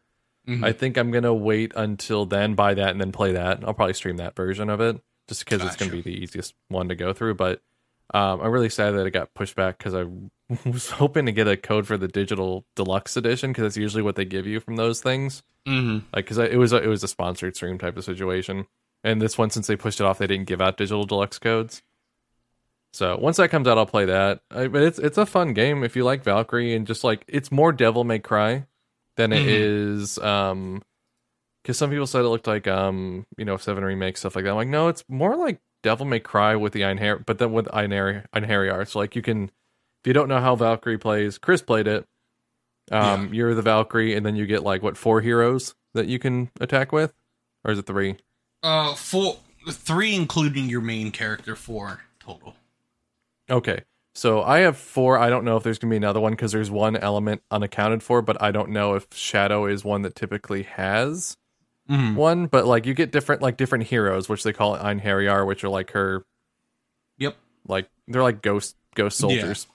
But they all came from different time periods and stuff, and she's like, has them. And Harriers are a thing within the series, so like you have them still. They're still considered in Harriers in the PlayStation 1 and in the DS one, and so that's one thing that doesn't change. So it's been cool. I like the characters. They're like they're very two-dimensional. Like it's there's nothing in this game that's like, oh my god, this is so deep. It's not. It's very much this is a Norse themed JRPG, like action JRPG, and it's fine. Like I like the gameplay loop, like more or less. You get a bunch of different weapons. The game is mostly still just like button mashing square and triangle because it is an action game at the end of the day. Like it's there's only so much you can do with that, but you do have like a combo meter, and like depending on which Einherjar you pull out, whatever their element is, that's what your weapon takes over that element as well. So you can kind of like do that, and then you also have magic, so you can balance it out. Because say like I have a shadow magic, but no Einherjar to go with it, so like I just use the ice guy. I send him out, he attacks people, my weapon becomes ice, and then I have the shadow magic, which I don't have like a person to go with that as like part of my thing, because you only can have 4 magic equipped at one time. You get a bunch of different ones with a bunch of different levels to it. And it's fun. It's not mind-blowingly fun, but it's fun enough. I recommend it if you get it on sale, like $30. Or I'm $20. I'm definitely gonna get it. It's just more of a win, right? It's a win for me. It's nothing you need to rush out and buy, especially if you're like, I'm not gonna play it a while. Then wait for it to not be $60. Yeah. I'm happy they didn't go with trying to make it 70 because that would have been egregious. 60 was high enough. But that's really all I'm playing offline right now. Ken, what are you playing? Also, why is Chris hosting? I decided to switch it up, you know. You decided to take charge here. So because of the talk of Death Stranding from Kill, it made me want to go out and play Death Stranding as well. So I'm actually in the first part of the game. I'm still in the Port City area. So, are you playing Director's Cut or original? Yeah, I'm playing Director's Cut. So I'm kind of enjoying my time with that. And honestly, I totally forgot how much I really love that game, because it is very fun. For what it's something that sounds stupid on paper, but is actually like enjoyable in practice. Yeah. I love being the delivery man. Just my joys in life right there. But I always wanted to be in Square Madison Garden. Yes, Square Madison Garden. Yes. But that's a Rush Hour Rush Hour reference if Keo didn't get it. I've seen those movies before. But I couldn't remember if it was from that. Mike, it's either that or an Adam Sandler movie, and I couldn't remember which one it was. It had that same vibe. Yeah. Oh yeah, for sure. But besides that, no, nothing too out of the ordinary for me. Like just Death Stranding at this point. I think I'm probably gonna continue on with that. I been meaning to sit down and finish Triangle Strategy, but the game is just so talky in the beginning part of that game. It's just such a drag to kind of go out and deal with it, and I just hate, posh British accents. Yeah, that's one thing I get tired of in fantasy games. It's like, can we have something that's not just like a fake British accent, please? Like, anything else. It's either Troy Baker or British accents. Well, no, it's just like that. Like every fantasy thing is just, it goes like British. It's like, you can do other kinds of fantasy, right? Like you don't have to always pick British voice acting. Like British voices, like do anything. Like, you can even do the Xenoblade route and go, Yeah, or like even do a little bit more diverse British voice acting, where like you have someone like Uni who is like very deep, like I think northern UK, so like it's just she's just very vulgar and crass. Like just do that more instead of just hearing all these like posh like Londoners. I wonder how Brogan would think about that. I wonder if it'd be like Gafafa. So Gafafa like lives in Ireland, and he's just like he has to play the games in Japanese because he's like it's just too much. It's just like it'd be for us like hearing like deep fake Southern accents all the time, where it's like okay, I'm good. It's like it's just too much. It's not novel to them because it's like this is everyday to me. Well, I mean, yeah, I guess. Then again, I'd be kind of like enjoying that because I love accents. I love accents. I love listening to the different styles of accents, especially for American accents. It's very interesting because just America has so many different accents within itself at this point. Mm-hmm. When you get it in New York, New Jersey, Southerner, Michigandan. Whatever Michigander. Whatever the fuck Timber talks. Yeah, I was told that I have no Jersey accent, that I have officially grown into a Midwestern Michigander type, you know. I'm sure if you stayed back in Jersey for like a month and came back, it would all come right back to you. Yeah. Like my wife always says it's like a switch. Well, I mean, it's a switch for me because whenever I've talked to you guys or on the podcast, I have to, or just professionally, I have to enunciate and speak fairly clearly. I mean, it slips in every once in a while, but shall we? Like, I'm zoned out really hard. Sorry. Shall we go into questions? I went back and almost went, lesbians are trending in the U.S. again, just forgetting that I said it earlier. Oh yeah, because National Scissoring Day. Sorry, I'm doing emotion this time. Well, it's actually because of Velma and Scooby-Doo officially being a lesbian now. Like, water's wet. I've always known. I know. No, but they finally allowed them to admit it. Can we have Linda Cardinale doing the scene? Alright, what do we want to talk about next? Questions. You want to do questions? I mean, I can do one quick thing because we do have Chris here, so why not? I started playing 14. Oh, that's another talk that we could spend like another hour on. We'll do this briefly because I've only gotten to like I've basically just got access to airships and going to the Gold Saucer. There's not really much to talk about because I'm on the free trial, so like 90% of the social features are locked out. I guess I should pop into your stream tomorrow if you're going to be streaming 14. I'll do it again Monday. Do it again Monday? Okay. I'll try to pop in again, or try to pop in during that time because of the fact that I kind of want to see what it looks like for the free to play because I've been paying to play that game for so long that I just don't know what it looks like stripped back. Some people are like, yeah, I've had a sub active since like 2016. I'm like, why? That's a lot of money. Yeah, it is. Because Chris says that as he pays for it and doesn't log in. I've been playing since it started. So I've been day one Realm Reborn, and it's Realm Reborn. I thought you were gonna say 1.0. No, that would be even crazier. But no, Realm Reborn I've been, and it's insane that we're going on 10 years already. Yeah. This coming year, yeah. So it's interesting. I can say this about it so far. I know I'm still pretty fairly early on. Mm-hmm. A Realm Reborn, if I did not have a chat there, I wouldn't be able to get through it because it is really boring. Like, at least the story, it's not that it's boring, it's just nothing's happening.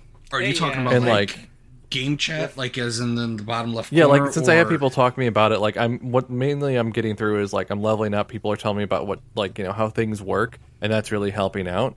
I'm really hoping I'm like finally getting more story and cutscenes and stuff, so like that's helping. But like nothing's happened up until now. Like all the starting area, they're like, oh, there's someone in our wood, and we all have stupid masks on, and we have to kill all these people that lived here beforehand, even though they're beasts. I'm like, okay. And then like dealing with the guy at the Archers Guild who's an absolute asshole. I'm just like, can I eat him? Because I picked up play as a row, so I'm just like a big beefy dude. Yeah. And I just want to start eating all like the lalas and stuff I see, because I'm like like it's making my cutscenes weird because the perspective switches to where I am a lot of the time, So like, or like really low for like the Lala. So like, I'm like, is it supposed to be focusing on like my ass? Or like, no, it's just where your camera is right now because you're too big. But it's fine. Like the gameplay, like now after playing things like Xenoblade a lot, which have MMO style gameplay to them in single player, I don't mind just sitting there letting the auto battle happen and mashing random art buttons and just like, yeah, I'm having fun.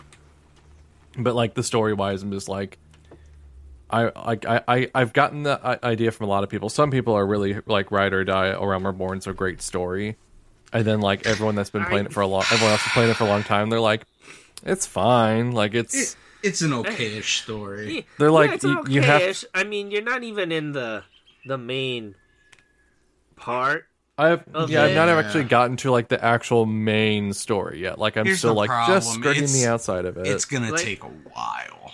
Yeah, when you go back actually get there. When you get back to the Waking Sands for like the 30th time, then you know that you made it. He's got to get there first, and then it's got to keep counting. So as of today, I finished the first dungeon, which was that pirate dungeon, which also appeared in Stranger of Paradise. Yeah. I got through that, and I've been to Gold Saucer, and that's as far as I've gotten story wise. I did like one thing. My thing passed. It's not even story, but No, but I got to go in there. But like I got one. I think I started like talk to Mommy Marion or whatever her name is. Oh yeah. To Onesan. To like start the next quest after that.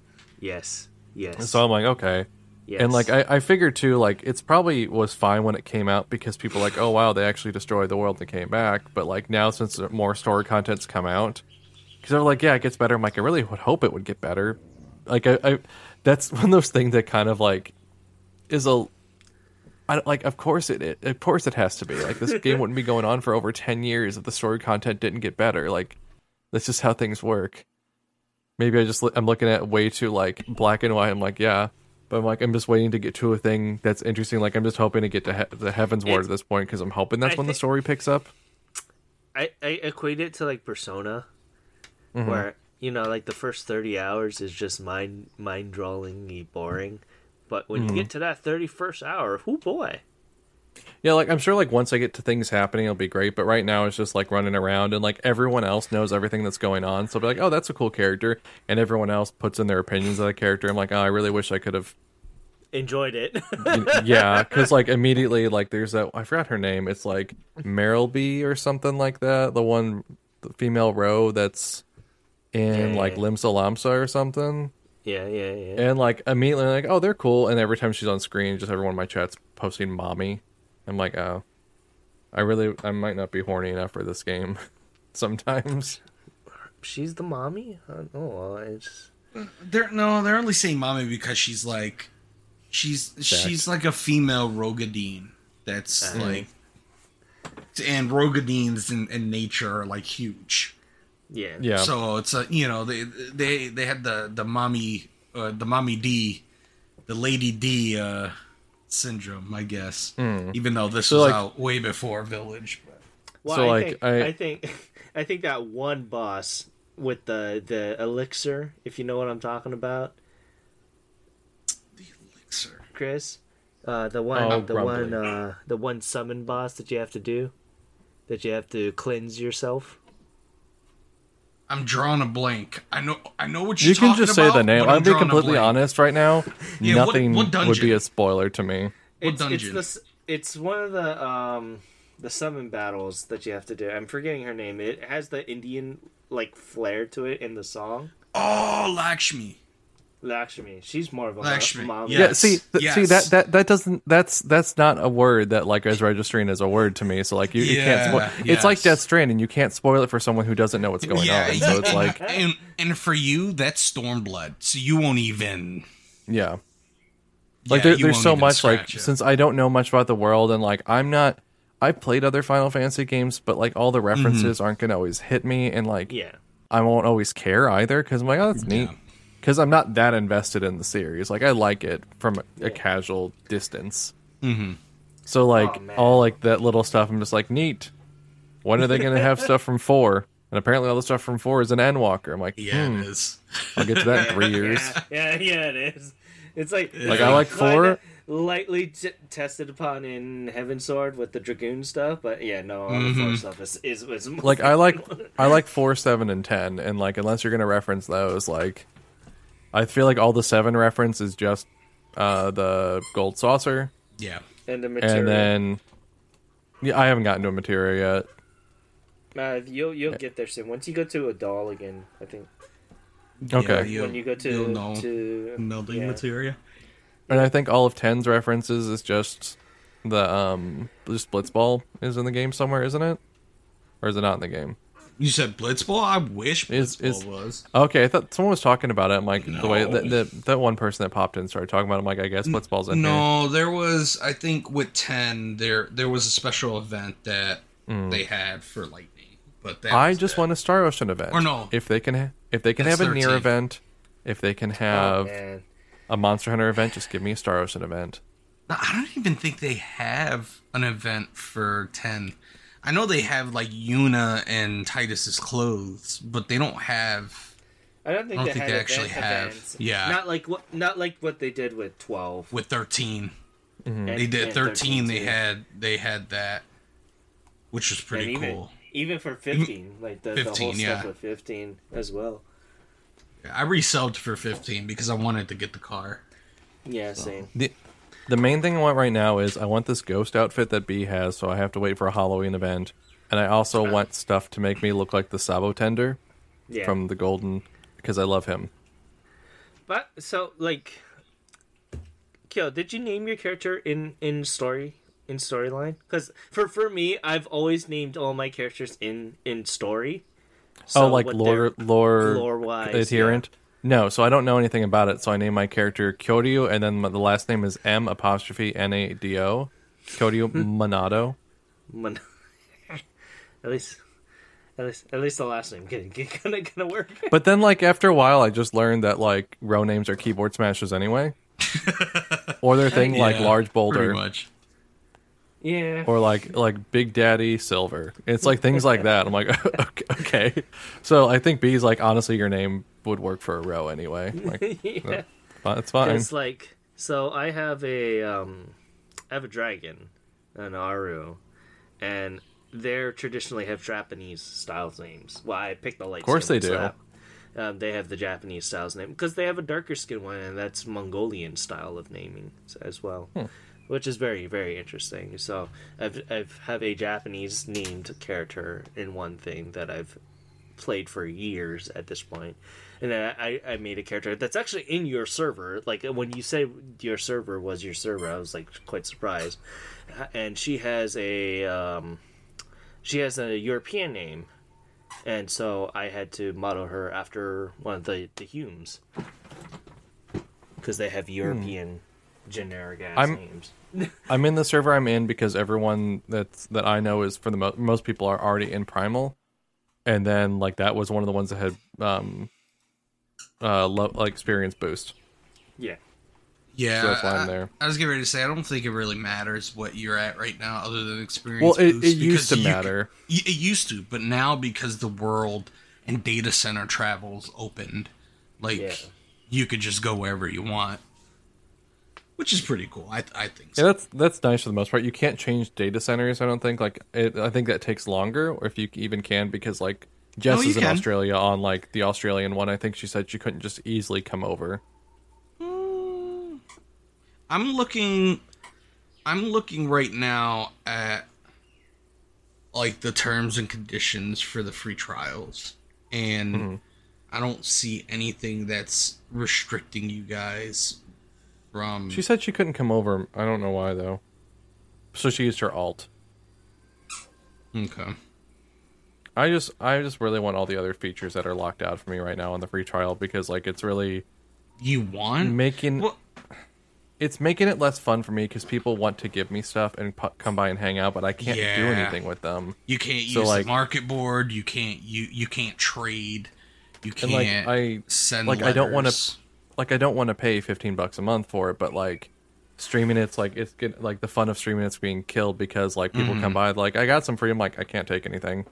I can't do anything. Like I can't do anything. I can't get clothes. Like it's just so much is like cut out, and like they're like, oh, it's so people can't like farm accounts and sell them. Like that's fine, but like it's really making it not fun for me. And like I know there's a lot of content and big air quotes in the free trial. Like there's a lot of game there, but like I don't think A Realm Reborn is interesting enough on its own to make up for the complete lack of all the features that are not there. Yeah, I feel like A Realm Reborn does get there. It just gets it gets there. You got to play a lot before you get I to feel that like point. they should do something like, even if it's just like you have to play for like, you know, a certain amount of time and then tradings open up, like, you know, just have it behind that, which I know people could still exploit that, but like people won't be able to just like make account, do it, and then do like sell it off, whatever. Like at least give me a way to do it, or like I'd even like pay like $5 for basic features just to have them all on the free trial, something like that. But like instead I have to spend $20 or $60 for the rest of the game, or part of the game, or the rest of the game, and then start paying $15 a month, which is already I think is excessive for that game. Like I know there's a lot in it, I know a lot of people like it, but I feel like $15 a month for a subscription is excessive. Because like I only want one character. I'm not making a bunch of different alts on different servers. I'm not going to do that. Yeah. Like I'm a one character person. I will make one character and only use that one character. I think that's the only appeal at this point. Like for that $15 is just so that if you want to make other characters, you can. And I think that's like the only appeal. I can play Phantasy Star Online 2 for free. I can play Guild Wars for free. I might have to buy I don't know if Guild Wars 2 you have to sort like, not that I want to play these, but like there are other MMOs that have just enough have content that are free to play. They have microtransactions, which also Mog Station and stuff all counts as that. Like there's so many other things I could do or play that are online that don't charge me a monthly fee. It just seems archaic at this point. The thing is with that, I kind of see where my money is going towards, though. That's my only thing. Like, I understand. Yeah. I feel like you've been playing it. I feel like you've been playing it for a long time. You definitely see the quality, but for someone like me coming in, it's like... Yeah. I just, like, I don't have any connection to this prior for me to be like, oh yeah, you definitely can just start having $15 a month for me doing nothing. Yeah, because, like, there was a point in time where I did try to do PSO 2, and I couldn't. Like, it was so different from how I'm used to playing with 14, and you can see just how the free-to-play model is on that game compared to me. I visibly see where my money is going towards. Definitely, 14. Like, there is a much higher quality standard for 14 because you're paying for it, and because it is a game you have to pay for on top of the subscription fee. But, like, I don't care what the game looks like at all. Like, everything's dark. Maybe later areas look more interesting, but where I'm at now, everything's dark. Everything's dark and looks like a PS2 game. So yeah, it's fine. Yeah, so it's interesting overall. For 14, I think when you get, when you get near the end game of A Realm Reborn, I really want to watch if you get that far, because I really want to see his. I did promise to get through A Realm Reborn. Okay, because I want to see your reaction to that particular moment for Realm Reborn heading into Heaven's Sword. Chris, you know what I'm talking about. Yeah, I do. That specific moment, I was invested. Like, that was the part that I was like, oh my god. Yeah. And I feel like with Heaven's Ward too, like Heaven's Ward from beginning to end is like nonstop. Nonstop action. There's probably a point somewhere that I would say in the beginning, if I'm splitting it in the quarters, the ending of the second to middle of like the third is when there's like a little break, but from the beginning to the end, it's just nonstop action. Yeah, like it's pretty decent. Especially with that specific character part, halfway through Heaven's Sword. Oh my goodness, it's good. But again, it's gonna be difficult, I feel, for you, Keo, because with the Realm Reborn, that's the longest. Now They had made a lot of quality of life features to it. To where certain like the dungeons before, like you can actually have, trust party where your main party members, like, that you run into can run dungeons with you. Or in your case, because you're in the beginning, you got like 3 random CPUs that, Yeah, so like you eventually can like run through most of that single player, right? Because before we had to, party find it up and had to get somebody through with us to get through it. So it's really nice because, like, to be honest, like I don't want to do any of that. I do not want to look for other people to play with. And some of the worst part of 14 come out from that, like specifically. Like, especially if you're doing Shastala, like a lot of the beginning ones. Like, there's a certain point of understanding the reason why these dungeons exist in the game is so they can teach you how to play the game, how to do a dungeon and deal with certain mechanics.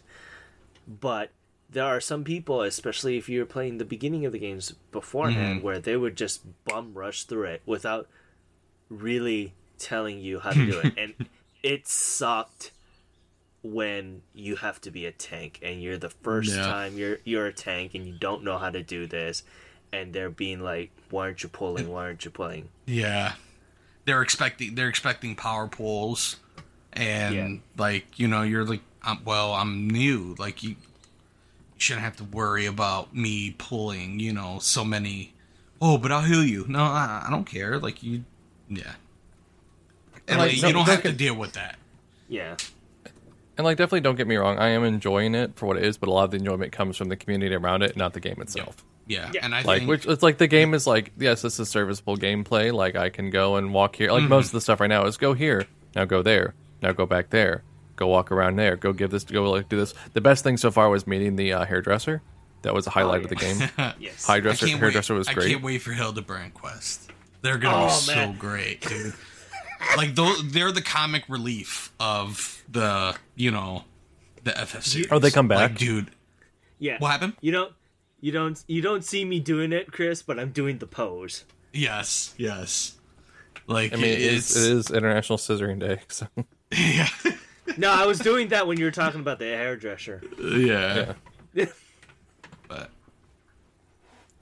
yeah, like, it's fine. I'm hoping it becomes more than fine soon, because like I don't want it to become grating, but like I'm just gonna rush through as much as I can at this point. Like I'm just gonna rush through the main story, because I'm assuming I'm still quite a ways off from like I feel like the story's starting to pick up, but like the story I feel like is gonna be another like 10 hours at least before something happens. If you really want, like, I can join you and we can unsync and I can just easily mow it down for you. But if you it doesn't take that long to go through those things. So, it's just, I'm talking about, like, we could run dungeons within a minute. Because, like, I got most of my characters are level 90. So it's like I like the leveling up part and going through and having combat at least. It's just more of like I'm gonna start to be like using all my money just to travel places so I don't have to walk there. Like like as soon as things level, like I have Wait more till you get mounts. Like once you get a mount, and it'll happen after you do the other 2 dungeons and like a little bit after that. Once you get a mount, the game is so much. It's nicer. Plus, you get to see all the different things and all the BS that a lot of people do. Like I have my little chubs. The great thing about Realm Reborn 2 is that you don't have to get ether currents. So thank God. You'll be able to fly as soon as your mount is available to you. Oh, you have to learn how to fly. Not through, or what do you mean? You mean like the quest? Yeah, he needs to learn the action fly because when I rebooted my character or started this old character, I thought I could fly immediately, but no, I need to learn the action to fly. Ooh. Well, they at least allow that in a Realm Reborn, right? Because it'll make it pointless if they don't. Okay, I would think so. I probably need to like kind of research it a bit more, but I think, but you can fly, but I don't know. I haven't found it in my rebooted character, and I'm like maybe, let's see. I just defeated Garuda in that character, so I'm still farther than Kill, but I'm around your area. Yee. So shall we go on to questions? Yeah, so I have no idea what you guys are talking about anymore. I just like I was just like Homer into the bushes for a second. All right, let's go to questions. That way we can wrap up and I can talk to girlfriend before she goes to bed. Rhubarb. My dog's just like jauntily walking around the house and being a butt. Potosaurus questions. All right. First one is from Mass. What's a class in 14 besides Archer you're interested in? What are they? What are the other classes? So you don't even know. So I pretty much, if I see Archer, I play Archer.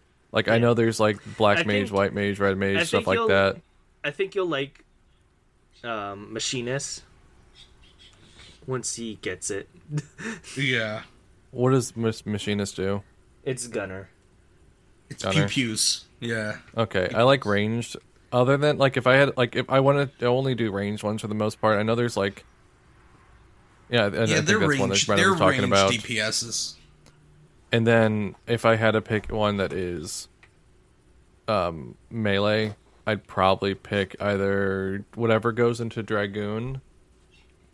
Yeah. So I guess it'd be Lancer to Dragoon. Yep, Lancer to Dragoon. Or Gunbreaker. Just because who doesn't want a Gunblade? Yeah. Gunbreaker. I enjoy Gunbreaker because it's like a hybrid of a DPS / tank. Like I know nothing about that stuff. Like all these letters you're saying, like yes, sure. Just like who doesn't want a Gunblade? I think Dragoon would be very interesting, especially if you are deciding to continue on into Heavensward. For one specific reason. And it kind of gives hints of what's going to happen to that particular person further on in the game. And it's very interesting. I love the payoff for it. Chris, when in the game do I run into the character that Elle is in love with? Xenos? Oh, yeah, that's Stormblood. Okay, yeah, she's obsessed with him. Yeah, she is. Oh, okay, so, Ken, you know who Xenos is then, yeah? Mm-hmm. So Elle was on, The Bachelor. She was on The Bachelorette, on like a Twitch Bachelorette thing with Rare Gangster, and I think it was it for the event that B did this? Yeah. Okay, so B got a cameo by the guy who voices Xenos to read out this ridiculous thing. It's great, specifically to like for Elle in Xenos' voice, kind of in character. I'll have to see if B has it somewhere, but it's like it's ridiculous. They got him to do this. Oh yeah, there was not a dry seat in that room then, I'm sure. But yeah, anyway, Gunbreaker or Lancer or maybe Machinist. There's that E rating. There's one character that I absolutely love that I'm so very sad what that person becomes in Stormblood, because I'm just sad because I really got attached to this one person, and then that person changed halfway through Stormblood. I know what you're talking about. And as much as I know the fans really like the change, but I was with that person for like almost 3 years, so it was kind of hard to be with. And I get it. Story-wise, it makes sense why that person changed. But and then the person that got introduced in Shadowbringer. Shadowbringer. There's another person that gets introduced in Shadowbringer that I ended up really, really liking. And you know, a lot of people really like that person too. I'm gonna hop around. That question was for you, I think. I'm gonna hop around questions just because, like, I'm gonna come back to them just to keep it like in the 14 ones together. The next one's from Yang, bouncing off Mass's question slightly. What class in the end do you think will be your favorite after knowing them all? Probably Archer still. I'm very basic when it comes to this. I think so. You're really Archer. Good. Sorry. I think you'll like. Well, I think you'll like Bard. Obviously, I think you also like Dancer. No, I won't. I hate bards so much. I think you like Dancer. I hate bards. They are the worst. I don't want to play a little lute or something. One of my abilities right now is he plays like a stupid little like flute so I can run faster. Yeah, but that's more of like support. Like your bard's still main weapon is still bow and arrow. No, I don't like an archer.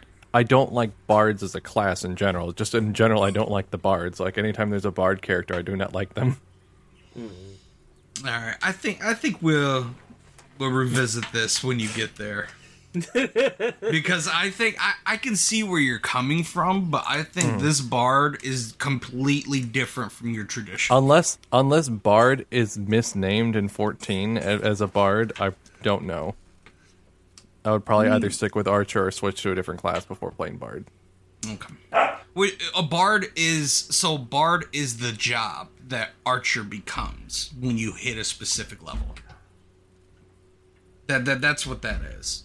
So yeah. It's a stronger version of what you are right now. So they have your classes, and then from there you unlock jobs. Oh, okay. Which is the beefier version of your class. I just want to be an archer the whole time. Just archer, not bard. Just archer. Okay. Anyway, next question's from Fatal. Chris, how many hours do you have in 14?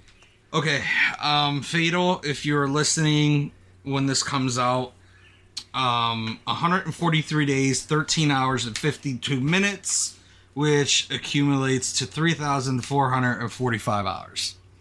Ken, how about you? I'm probably around 120 days, give or take. Because I've been along for a while, but then there are certain times where I've stopped, or...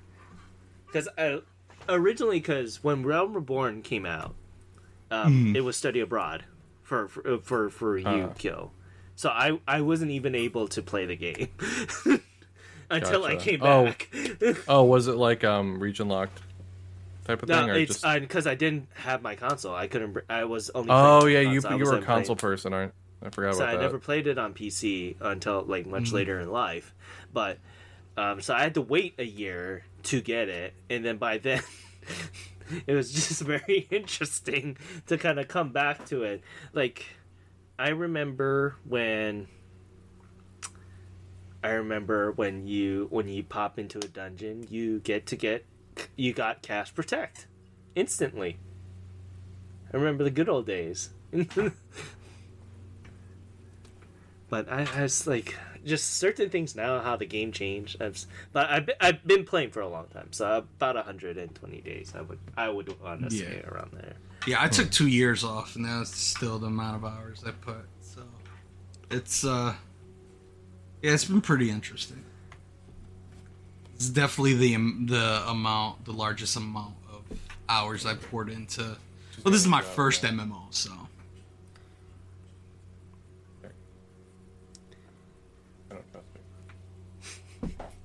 But I have a question for y'all. Yeah, go for it. That I wanted to put in there. What is the game? What would you say? Just your one game, and this is for all of us. What would be the one game that's coming out that you're looking forward to the most? Star Ocean. So yours is Star Ocean. I want Star Ocean right now. So that leads into the question from Mass: why isn't Star Ocean out yet? And why can't Square Enix market anything that's not Final Fantasy? Because it's not Final Fantasy, but I want Star Ocean. I'm actually looking forward to Tactics Reborn because I never played Tactics Reborn. I have that on PS1. I've heard so many good things about it. It's so, a good game. It's a good game. Yeah, I heard it's a good game, so it's like I really want to play the remastered version. So. It depends. Like if it means like right this moment, what game I want to play that just been announced, Yakuza. I want to play Yakuza 8. Like immediately, that's the game. It's called Like a Dragon. Like a Dragon, yeah. Lad. Lad. I love the Lad. Yo, Lad came out 2 years ago. How are they on Lad 8 already? Someone will say that. Yeah. You know it's going to confuse someone. Someone's going to be like, what the fuck happened?